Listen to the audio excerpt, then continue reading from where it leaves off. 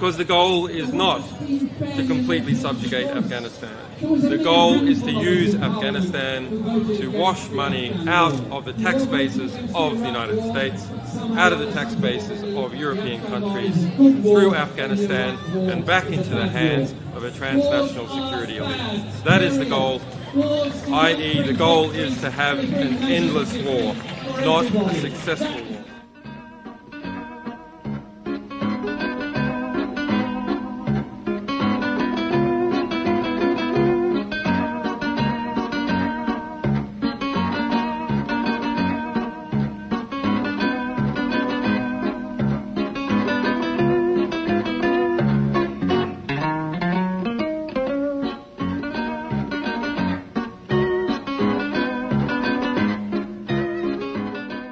That was Julian Assange at the very top, talking about the war in Afghanistan, and it pretty much speaks for itself. And by the way, that was 2010. And if only people had listened, had heeded what he was saying, perhaps we could have saved tens of thousands of lives, mostly civilians, and $1.5 trillion, if not more. I'm Randy Credico. This is Randy Credico live on the fly with another exclusive Assange countdown to freedom on the Progressive Radio Network. Also, you can see this on the Roquefin channel later on in the day. After you hear this, you may want to see it. Go to Roquefin. We have two special guests today. We have the father of Julian Assange, John Shipton, joining us from Australia on the second half.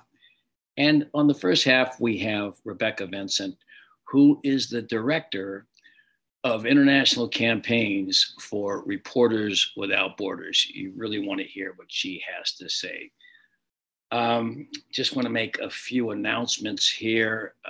First of all, on October 1st, the Donziger sentencing takes place there on 500 Pearl Street. Be there at 8 o'clock in the morning. We've done a couple of shows on him. 8 o'clock in the morning, federal courthouse on 500 Pearl Street. That's one. Another one, I'm excited about this. I was just in DC setting up the first of a two-city tour of what's going to be called, or is called, Stand-Ups for Assange. And it's me and Lee Camp and some others. I don't want to tell you who they are right yet. I will over the next couple of weeks. These shows will fill up quickly. So I will tell you about it more over the next couple of weeks. This is a small tour that's being organized by Assange Countdown to Freedom, also by Courage Foundation and NYC Free Assange. On today's show, a special treat for you, my dear friend and the dear friend to Assange Countdown to Freedom, Nils Melzer, the special rapporteur on torture, has given us some very nice pieces of music that we're going to play between now and to the end of the show. So let's get right to it. We're going to go to Rebecca Vincent. After this little piece of music by Nils Melzer, it's called Letting Go, and we'll be right back with Rebecca Vincent.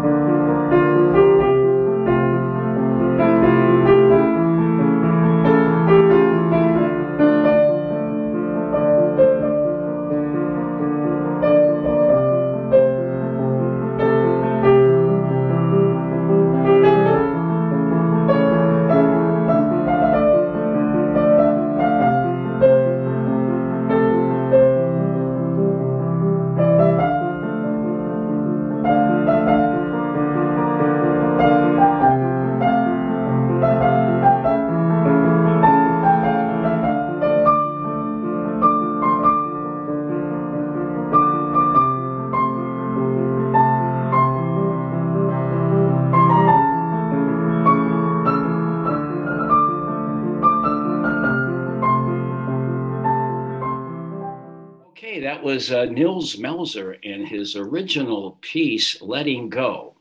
I'm Randy Credico, live on the fly, Assange Countdown to Freedom here on the Progressive Radio Network. And later on, this wonderful radio interview that we're doing today with both my next guest and later with John Shipton, the father of Julian Assange, will be seen in a number of places: Rockfin, Assange Countdown to Freedom.com, RadioCredico.com, and many other platforms. But let me get to the guest. That was Nils Melzer, by the way. He does play the piano, and today we're going to play a lot of his music interstitially and at the end. Joining us right now, as I said in the opening, is Rebecca Vincent, who I met in Belmarsh at the first half of the Assange trial or extradition hearing.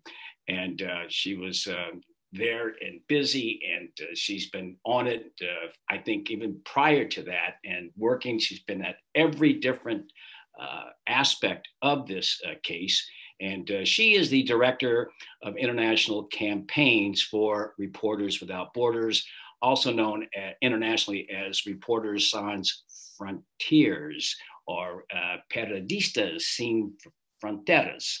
And she's also the main person, the director in London or the UK for Reporters Without Borders. And welcome, Rebecca, back. This is your third appearance. Last year, earlier, I think, or late last year, and now, and a lot of stuff has transpired. Good seeing you again. It's good to see you, Randy, in the nice, warm environment, not outside Belmarsh queuing to get into a courtroom. That was cold. It was cold, Very and we cold. had to get there early. They made it difficult. They made it difficult for us. We had to get there at 5 o'clock in the morning, wait for 3 hours, and only let 24 of us in. And at one point, when I first met you, you had a difficult time getting in. It's like you would think with the credentials and the international reputation of Reporters Without Borders that you would just be, given the green light without having to go through the rigmarole. Have you ever gone through that before? Never. In fact, myself and my colleagues, this was the most difficult to access hearing of anything that we've monitored in any country. The district judge, Vanessa Barrett, so basically refused to accept that NGOs had a legitimate reason for being there. She didn't see us as having any different role from the public. So unlike media, which could get accredited to the hearing, as professional NGO observers, we were not. However, I will have to say that in the preliminary appellate hearing that just took place a few weeks ago, the High Court took a different view and did accredit us. And I had an assigned seat in court, was able to do my job like a professional. And frankly, that's how we should have been treated the entire time. I'm hoping that will be how the High Court continues to interact with NGO observers throughout these proceedings now.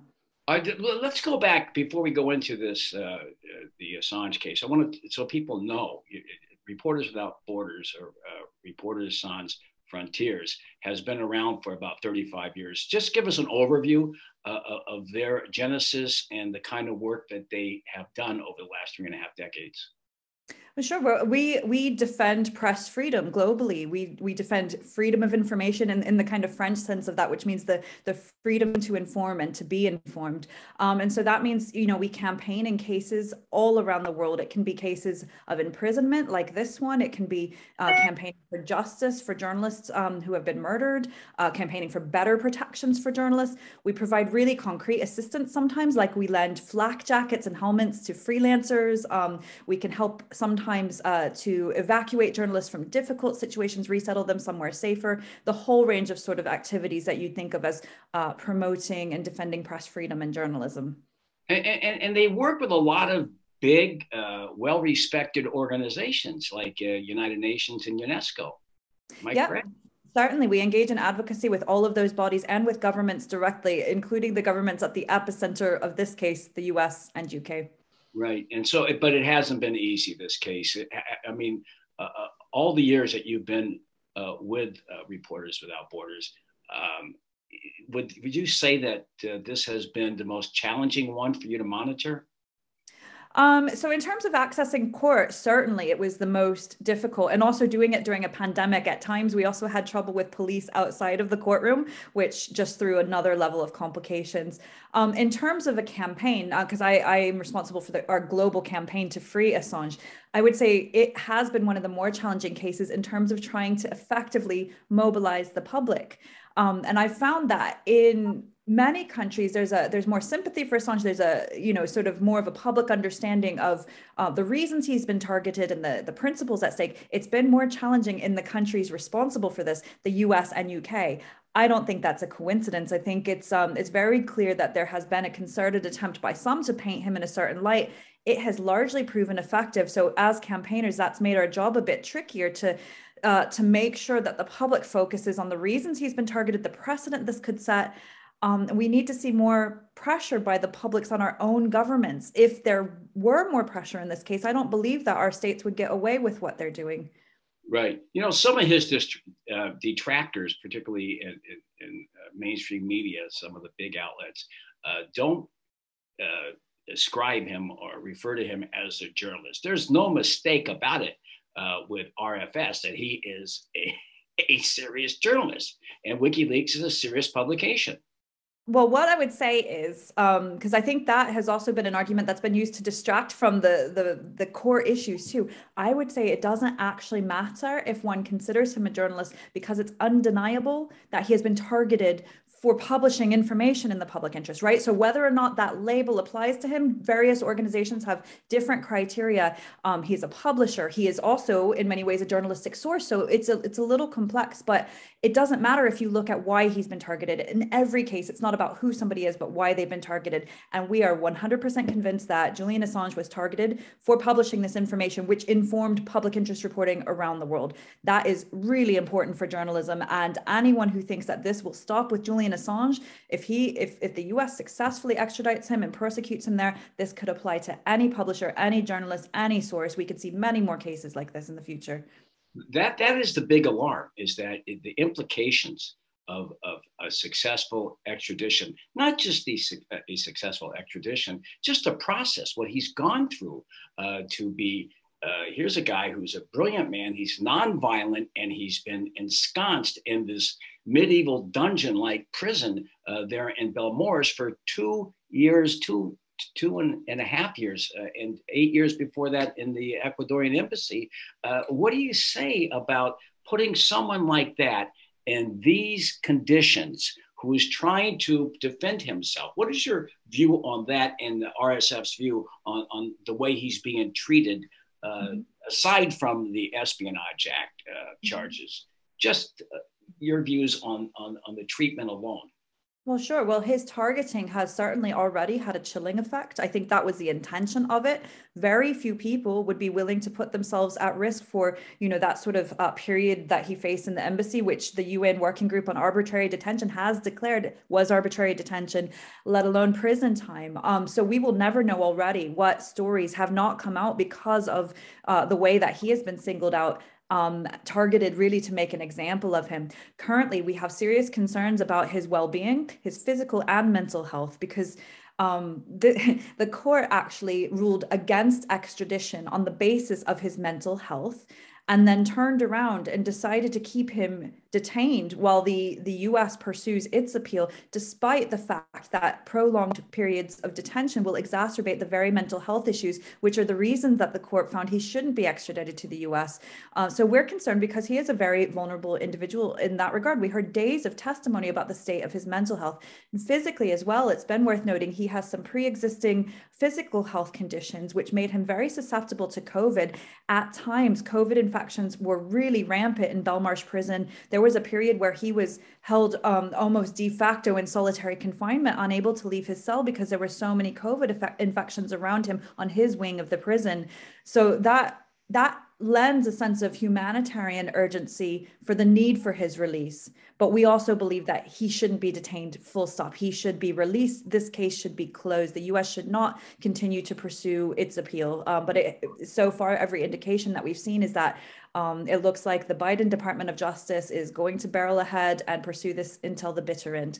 Yes, and it's troubling because under the Obama administration, they decided Matt Miller, the spokesperson, said if we go after Assange, then we'd have to go after the New York Times, we'd have to go after the LA Times and the Wall Street Journal and MSNBC or NBC for publishing the same material. If they were back then, that's what he said. He was the Justice Department spokesperson. That was under Obama and Biden. So don't you find it bizarre that Biden is picking up where Trump left off on this case? We think it's a major missed opportunity. We had called on the Biden Department of Justice shortly after his inauguration to simply close the case. That would have been the most straightforward way out of this. Unfortunately, that hasn't happened. And that really calls into question this administration's seriousness about its stated commitments when it comes to human rights and free expression. So we continue to advocate for the US to reconsider its position and to close this case. But you're absolutely right. All of these media outlets have published information, have published stories that, again, were in the public interest based on the leaked documents. It's worth noting also that other websites that had published the unredacted cables as well, none have ever been pursued by the US government, only WikiLeaks. And so it's very clearly selective targeting here. We have to ask why, and we have to ask what the implications will be going forward. And I fear the very worst. When you look as well at other ongoing trends, we have moves in the UK to reform the Official Secrets Acts in a way that would make it even easier for our government to pursue people in this way here. There is a really worrying trend in many countries now that seems intended to silence national security reporting in particular. What do you think? Who is the hidden hand behind all of this? I mean, I think Biden is just going along with whatever his advisors or top institutional security state, had to say for him to do. It just seems like he's not concerned about this case in particular, but somebody else is. And I don't know the genesis and where to locate it, but it seems like there's somebody that he has angered so badly that Biden's not going to gainsay or confute what they want to do.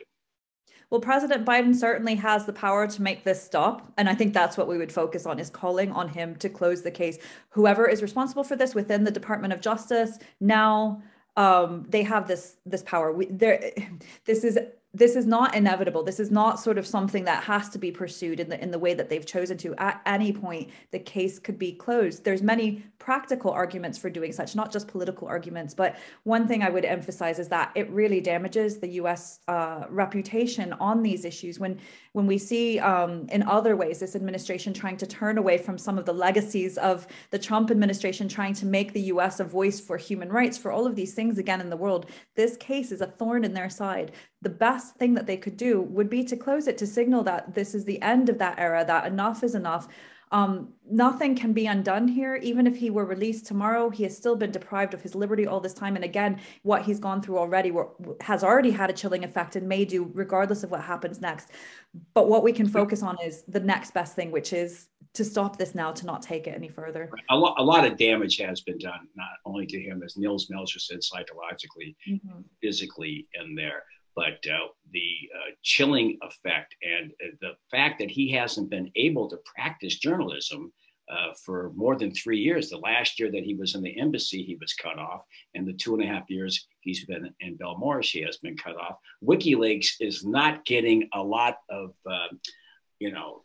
troves of different secret documents or new information to put out there. I think people are afraid to convey or to put through the transom any new stuff, revelations that they could distill and put out there. But I'd like to go back to, you witness, I was there, I was astounded with what I saw going back to February 24th through the 28th, that week in Belmarsh. Give us your thoughts about that aspect, and then all the way up to the appeal a couple of weeks back. Sure. Well, the week that you joined us there at Belmarsh Prison, the court just near Belmarsh is Woolwich Crown Court. So what we witnessed that week was basically both sides setting out their legal arguments. What we commented on from Reporters Without Borders at the time was that the way that the arguments were presented that week really underscored the lack of evidence that the US government had for the case it was pursuing, for the claims that it was making about Julian Assange. Then in September, we returned for a full month of proceedings at the Old Bailey, the Central Criminal Court in London, where we faced even way tougher restrictions on access, I have to note. So a lot of my day was spent trying to just fight my way into court each day. It was very difficult. We were able to monitor most of the proceedings. We got in for some part, at least, of each day with the help of a group of grassroots activists and others that were really helping us to get into court each day, since the judge wouldn't just accredit us as she should have.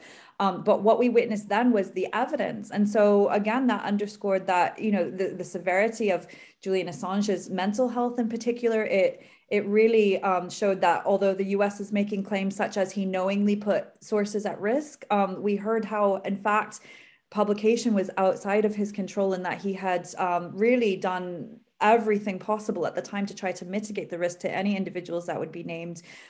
We heard evidence on all of these aspects that really, in our view, the defense position was strong. The concern that we had then with the decision that came out on the 4th of January, although of course we welcome the fact that the decision was against extradition, we criticized the substance of the ruling because it did not take a strong stance on the aspects that we're concerned about related to journalism, to press freedom. The judge refused to acknowledge that this case is about those things. And she largely accepted the persecution's argument on the substantive issues that were examined. So in fact, when I was sitting there in the courtroom that day, we queued in winter temperatures from about 4 a.m. that day and argued with police for hours who were threatening to arrest us to get in that day. So I was in the overflow courtroom, and as we were listening to the decision being read, until it suddenly turned at the end, it very much felt like the decision was going to be for extradition. So it was a relief that it wasn't in the end. 2 days later, we were back at a different court, the Westminster Magistrates Court, where she decided to reject his bail application, and he's remained in detention ever since. So then not much happened between January and then August. But a few weeks ago in August, there was a 2-hour, well, it ended up being a little more than that. It was a scheduled 2-hour hearing on the 11th of August. That was just a preliminary part of the appeal hearing. The US had a minor victory in arguing successfully to expand the grounds that the court will consider in the actual appeal. I think the media coverage I saw of that was a bit skewed. It seemed like Assange had lost this big battle. That's not what happened that day. It was simply that the US government convinced the judge that some additional points were arguable. This was mostly related to the testimony of one of the medical experts. So now, on the 27th and 28th of October, we will return to the substantive portion of that hearing. The US will be able to pursue its appeal on 5 separate grounds. And in 2 days of court time has been scheduled for that. So we intend to be back. And I very much hope that we will be accredited again and allocated a seat to observe those proceedings. Right. So what happens if how long does it take for them to render their decision? What would happen either way, if they say yes or no, for it to go to the next appeal level? And how much more time would he have to spend in that prison waiting? So that's uncertain. I mean, at any point, I believe that the defense could appeal the bail decision once. They have not yet done so. And perhaps they would, if this decision does not go in his favor, perhaps they would try again. But so far, what we've seen in the UK is not leniency towards him. I think they've really thrown the book at him. So I wouldn't hold my breath hoping that the UK will decide to respect sort of even human rights and humanitarian conditions in this regard. In terms of the decision itself, it could be immediate on that day. We won't really know until that day what to expect. Sometimes you find out at the very end. They may break for a short period and come back the same day, or they may state that something will be announced at a later date. We'll have to see. But in terms of public awareness and in terms of the campaign, I will emphasize that I think there is still a very real risk of his extradition. So although, you know, there was a lot of relief around the 4th of January decision, this is still a long battle ahead, I fear. I very much hope that justice is served here, that this will be the end of it, that this court will uphold the initial decision, and that I don't believe there would be any legal grounds to keep him detained if this court finds, again, that he should not be extradited. If he is, then there will be other steps that can be pursued, and it's not clear how quickly they might move to extradite him if that is the decision of this court. I believe it would go back to the district court for a formality. I don't think that there would be an actual hearing, but there would be a decision, I think, of the district judge again if this court kicks it back to her. I worry that given the political pressures in this case, I worry that we could see things move very speedily, but we'll have to wait and see, I think, what happens on the 27th and 28th of October. Well, we're talking with Rebecca Vincent. We only have a few minutes left. She's the director of international campaigns for Reporters Without Borders, known internationally as Reporters Sans Frontières. This has been a big case for RSF. I know you are the director of international campaigns for reporters, but you yourself are focused on this one primarily. Haven't you been for the last year and a half? Are you really out there scattered in other cases? Did you really put a premium on this particular case because of its implications? Well, so I'm responsible for our top priority campaign. So I do work on others, but this is certainly one of our top global priorities. And I made a point of personally monitoring as many of these proceedings as I could, just because of the significance of it. Also because of the difficulty, I have to say, I don't like to be told that I can't do my job. And so that made me even more determined, I think, to get in. And so I think that judge miscalculated if she thought that we would back down after that. And we were able to get in. We were able to do our jobs. I felt a real responsibility in that regard because there weren't other monitors. I mean, there were media that were accredited and had access to the cloud video platform, but there weren't other NGOs like us at that point because everybody was denied this access. So we were left. And when I saw that we were the only ones fighting to get in every day, I then did feel a real responsibility to make sure that we bore witness to this, that we documented the barriers to open justice that we witnessed. And I believe that this will all be historically important. Well, you know, in those 3 or 4 days that I was around you, so clear to me that you are dauntless and not easily intimidated. And you've been doing a great job. I follow you.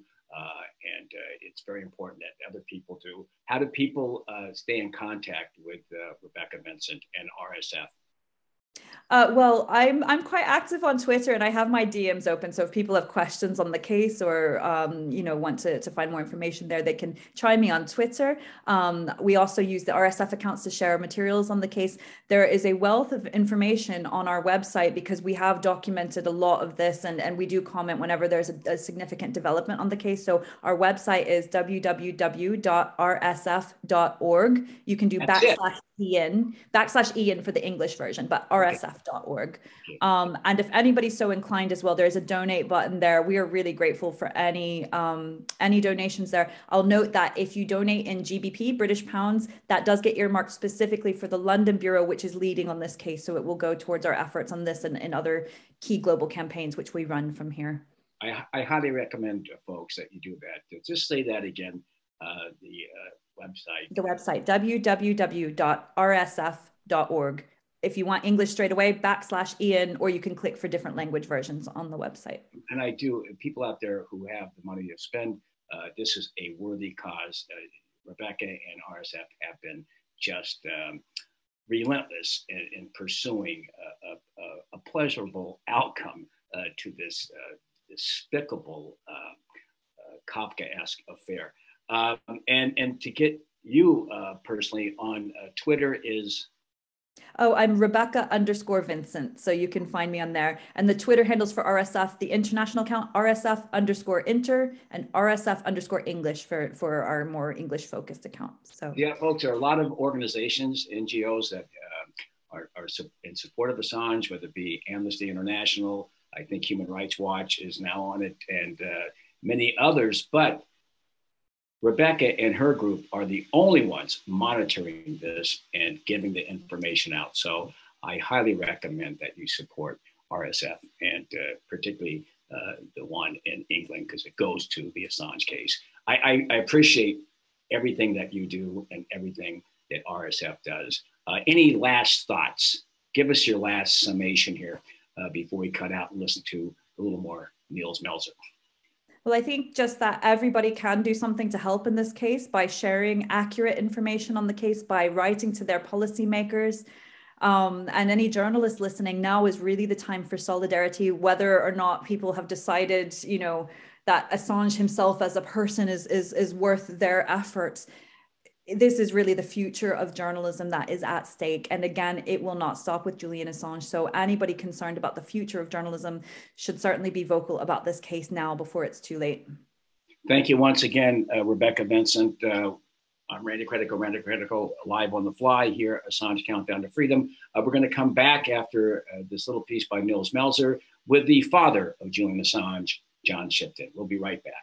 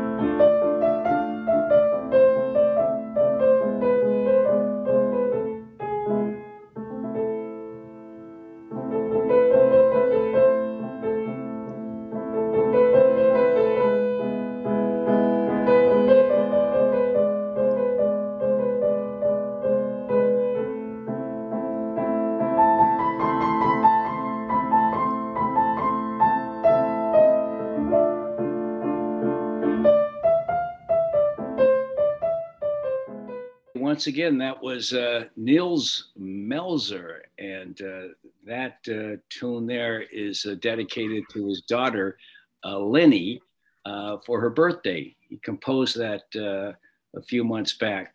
By the way, I'm Randy Critico live on the fly here on Progressive Radio Network, also on Roku. You can watch this show later on today. And it's another edition of our special series, Assange Countdown to Freedom. And as I mentioned just before we heard Mr. Melzer play the piano, we are joined by the father of Julian Assange, joining us for the fourth or fifth time over the last year, John Shipton. And it's great to see and hear you again, John. Thank you, Randy. It's good to be back with you. Yeah, well, you got a little bit of a smile there, and I'm glad you're able to maintain some kind of humorous optimism here. It's not easy. It hasn't been easy. You've gone through the tortures of the damned here. You know, I was talking to earlier with Rebecca Vincent from Reporters Without Borders. She was there, and we talked about this. In Belmorse, the first half of last year's hearings, and we were talking about you. I mean, there's a photo that I took of you and your son, and you're looking down at your son Julian during that entire week, and I saw, you know, what was going through your head during that period of time, and the entire week that you were there looking at him, going through what he was going through? Well, mostly, Andy, nil desperadum carborundum. Don't let the bastards grind you down is what goes through their head. And the greater the insult that Julian faces in that show trial that you and I are at, and the later 3-week hearing, which is amply documented by the great Craig Murray, what goes through your head is that the greater the insult, the harder you fight. Right. Well, I mean, you've been fighting. You've been out there. You've been indefatigable since you first came on the scene a couple of years ago. You've been traveling. You traveled to the U.S. That's when I last saw you. But the first time was on the 24th of February, 2020. And I mean, you're watching your son, this brilliant man, nonviolent person, wouldn't swat a fly, and being treated so disrespectfully. I know that you have disdain for the way they treat Julian, but there must be a lot of pain inside when you see this happening to your own son. It makes you angry. Andy, Randy, it just makes you really cross. But you have to contain your anger because the powers you're up against are gigantic, as the UK, the Department of Justice in the United States, the State Department. These are not lightweight figures. And so if you just let your anger take hold of you, it crushes you rather than you able to put up a bit of a fight to help Julian. So it crushes oneself.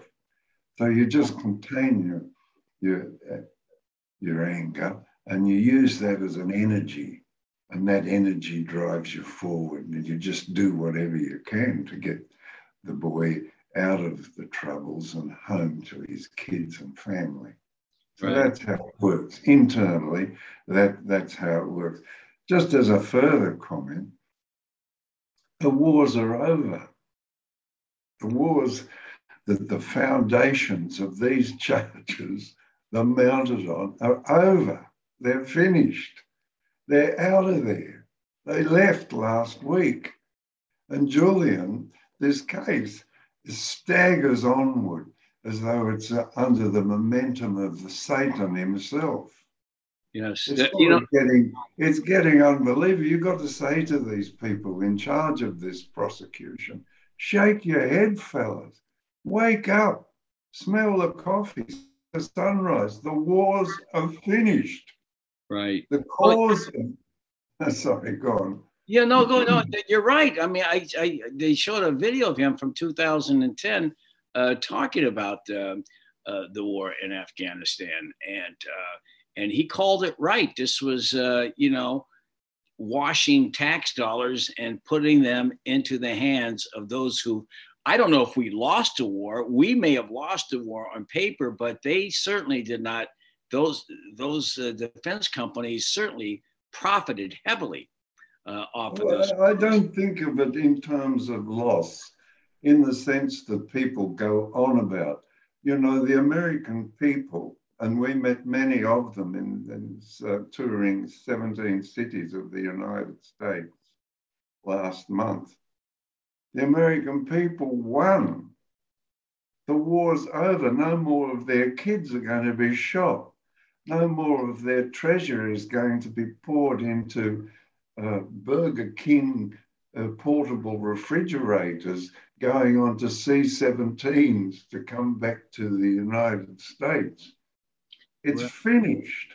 Right. The people of the United States prevailed. Right. It's just remarkable how long we were there and how many people died, how many people were killed, not just by the U.S., but this very weird coalition of countries that got in on the action, including where he's being held right now, Julian, and that is in the UK. I mean, they lost lives and they destroyed lives at the same time. And so they're out of there as well. Yeah, the good fortune that the revelations of Chelsea Manning and the publications of Julian Assange and Wikileaks, the good fortune brought to those countries involved in a crime. The people remove their support. The institutions, of course, groan and moan about them, like, for example, that unmentionable man, what's his name? Tony Blair, a name that one spends a bit of time forgetting. Tony Blair saying that it's imbecilic to remove the troops. Well, they try and convince that to 500 million people in the Western nations. They're delighted that the war's over. We celebrated that the war's over. It's just marooned figures like Tony Blair, who his preference is to stand atop of a pyramid of skulls, and from that position say, I want more war. Yeah, it's not sane people. They're not sane people, Randy. Yeah, you can't take no notice of them. All you can take notice of is us, the people, who have removed our support for these wars, and they're finished. Well, you know, he lied, as Bush lied, and he deceived the British public and the entire UK public, sending troops over there way back then there, and in Iraq, Tony Blair. A lot of people, there was some talk about it and some motion on it that he's the one that should be on trial, not Julian Assange. Absolutely. I mean, he's stating that it's the Saddam and Iraq are 45 minutes away from being able to destroy London with WMDs, despite the fact that the United Nations reporter investigating there couldn't find any WMDs. And the United States and the United Kingdom couldn't find any weapons of mass destruction after they invaded the place. Nobody apologizes. He wants to stay there despite the fact that he's ruined the lives of 26 million people and been involved in the murder of millions. Yes. Murder of millions of people. And this moron stands atop his pyramid of skulls and says we've got to stay in there fighting more. He wants more. So it's good for BAE and other defense contractors in the UK that have profited heavily. I think it's going to take them 20 years just to count the profits. Yes. I mean, the river of money that they've taken away from schools and hospitals and roads and bridges in the United States and the United Kingdom is staggering. It's a 20-year project of $3 trillion that the current administration of the United States is trying to get through Congress to fix up the mess. What kind of impact do you think this might have right now, this Afghanistan, this dovetailing in with the High Court coming up with their decision, possibly October 27th or 28th? Do you think they might be influenced by the fact that Julian basically spelled it out for us? He exposed what went on in both countries. Do you think that might have, these guys might look at it and see, my government was lying here. Tony Blair was lying. Jack Straw was lying. Or is the fix in at this particular level before it gets onto the Supreme Court in the UK? I don't know. You know, when I rattle off the judges that have been involved in Julian's persecution, say Phillips, Lord Phillips notably taking the French language interpretation of the European arrest warrant system over the English language interpretation of the European arrest warrant, which was considered by Parliament.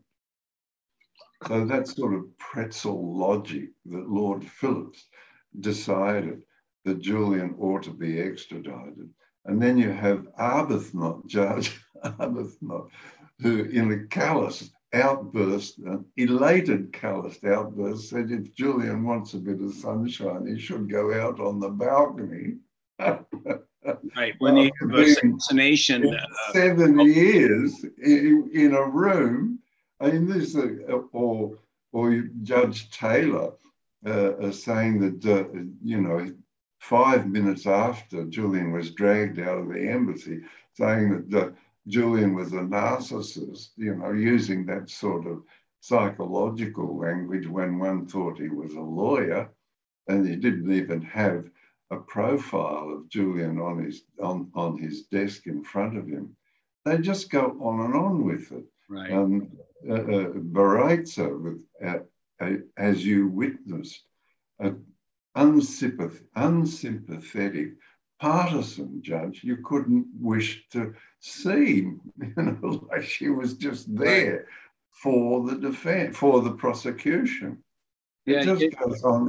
Whether they can realise that they're insulated themselves from the reality of a historical change the ending of 2 wars by the revelations of Chelsea Manning and publications of Julian Assange, if they manage to allow that historical reality to penetrate the insulation that they've undergone, they will say, Julian, go home. Right, certainly. That's pretty clear. We're talking.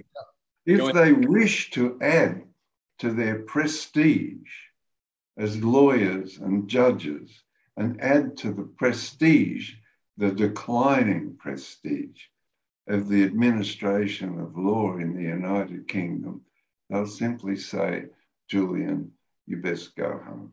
Right, right. That certainly would be great. But, you know, let's look at this. And by the way, Judge Baratzer, you know, those big icebergs that are missing up there on the North Pole, I think somehow swim in her veins because I watched her. I've never seen anyone as cold as that person, although she was very warm to the prosecution, the CPS, and their puppeteers sitting behind them from Alexandria, Virginia, those 3 young kids basically in their, you know, their nylon suits calling the shots.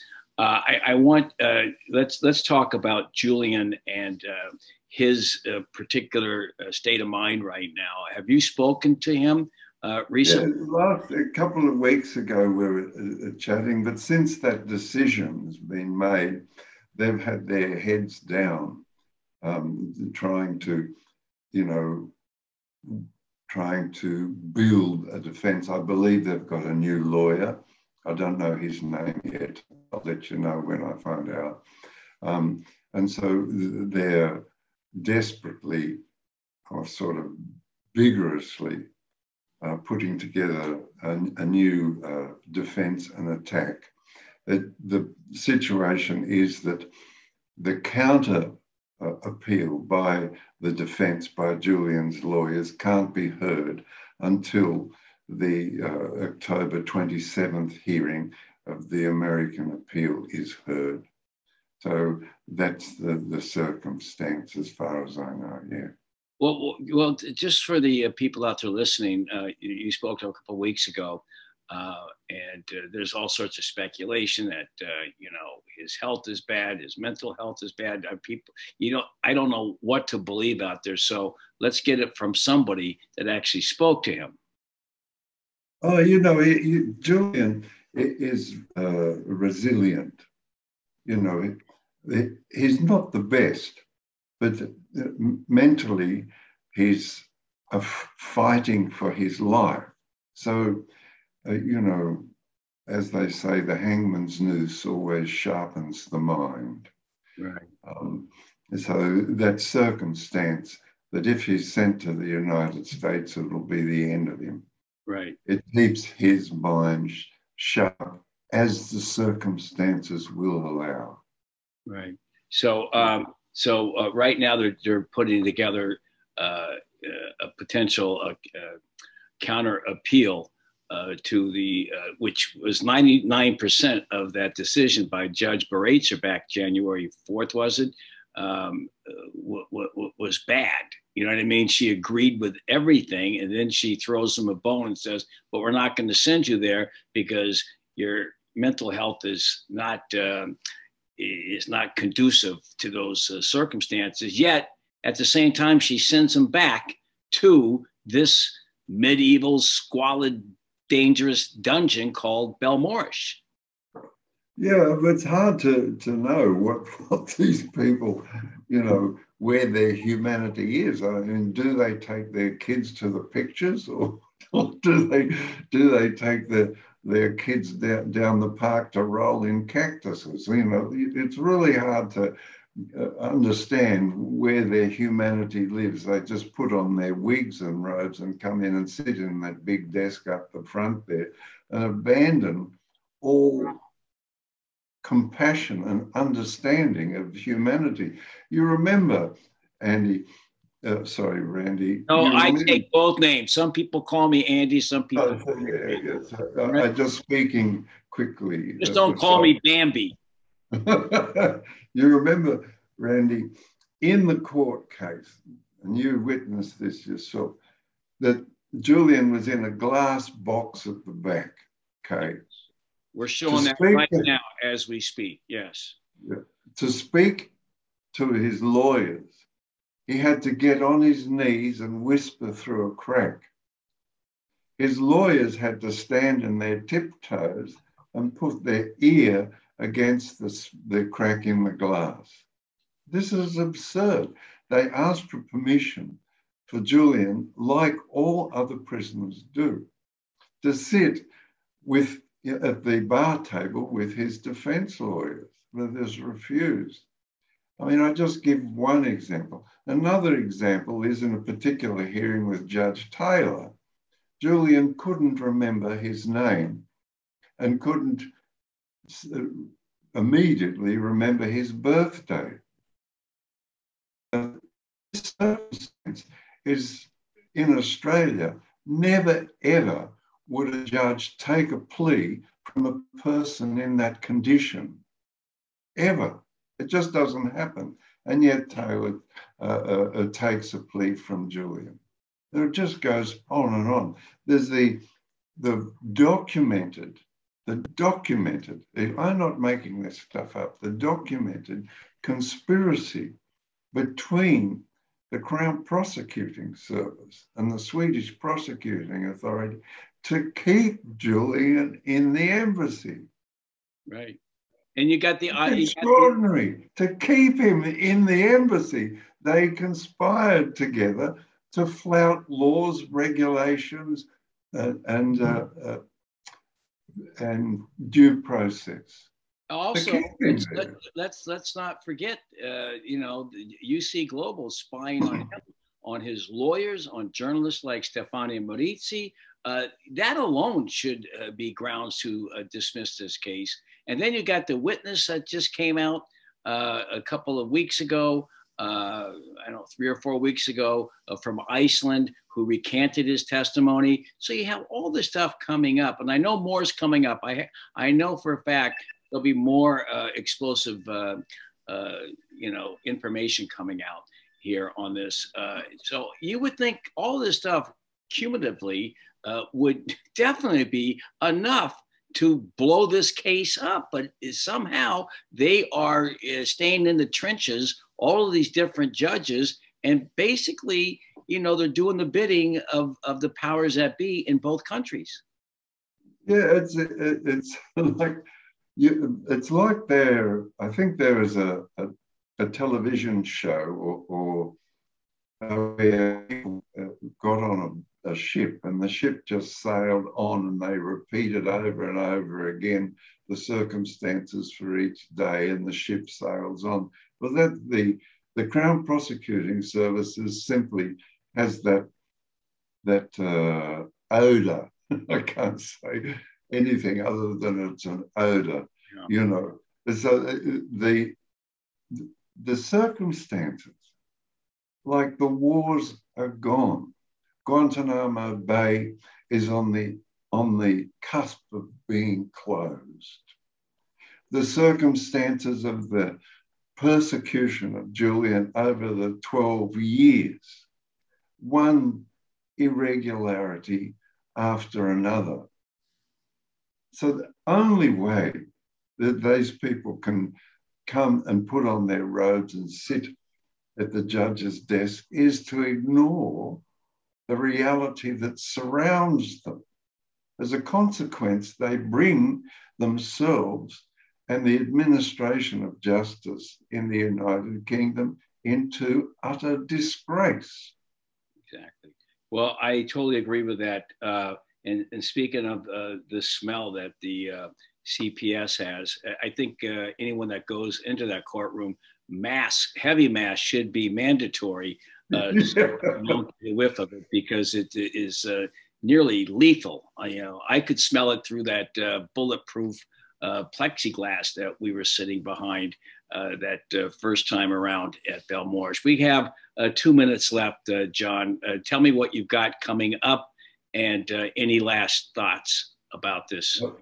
Well, we've got there's so much happening. Stefania Marizi's brought out a book which will come out in English. It's already published in Italian, that addresses all of the revelations in the FOIs from the United Kingdom and Sweden. Then there's Nils Melzer's book is coming out in English in February. Again, it'll be updated to include the October 27th, 28th and 29th hearing. We'll be over in England. I hope to see you there again on the 27th, 28th, 29th for that particular hearing. Then we have a tour of the United States coming up next year. And just before that, a tour of the United Kingdom. There's a film by Eugene Jarecki coming out, a profile of Julian and the circumstances of his persecution, and a film by Gabriel Shipton, as you know, you were involved in it, and that's coming out in May next year. So there's lots and lots doing. And the momentum of information after the people of the United States won the war in Afghanistan. We've got to keep that in mind over and over and over again. It wasn't lost. The people of the United States won the war. They removed their support for participation in the destruction of Afghanistan and the spending of their treasure and the lives of their children on this war. Well, that's got to be just said over and over again. Well, the people of the United States won the war in Afghanistan. Well, I think that's a good note to go out on. I doubt if I'll see you on the 27th because what's happened to Craig Murray, contempt charges.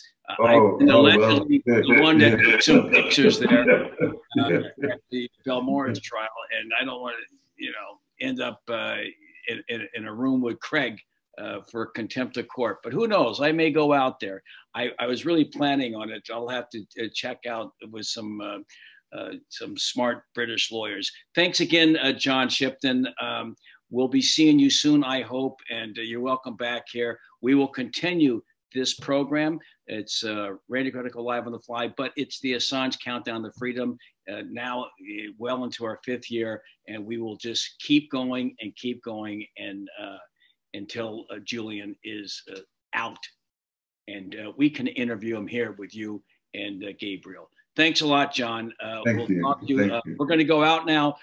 Once again, this is Nils Melzer, his version of Moonlight Sonata. See you next week at the same time here on Progressive Radio Network and also on Rokin. Bye-bye, everybody.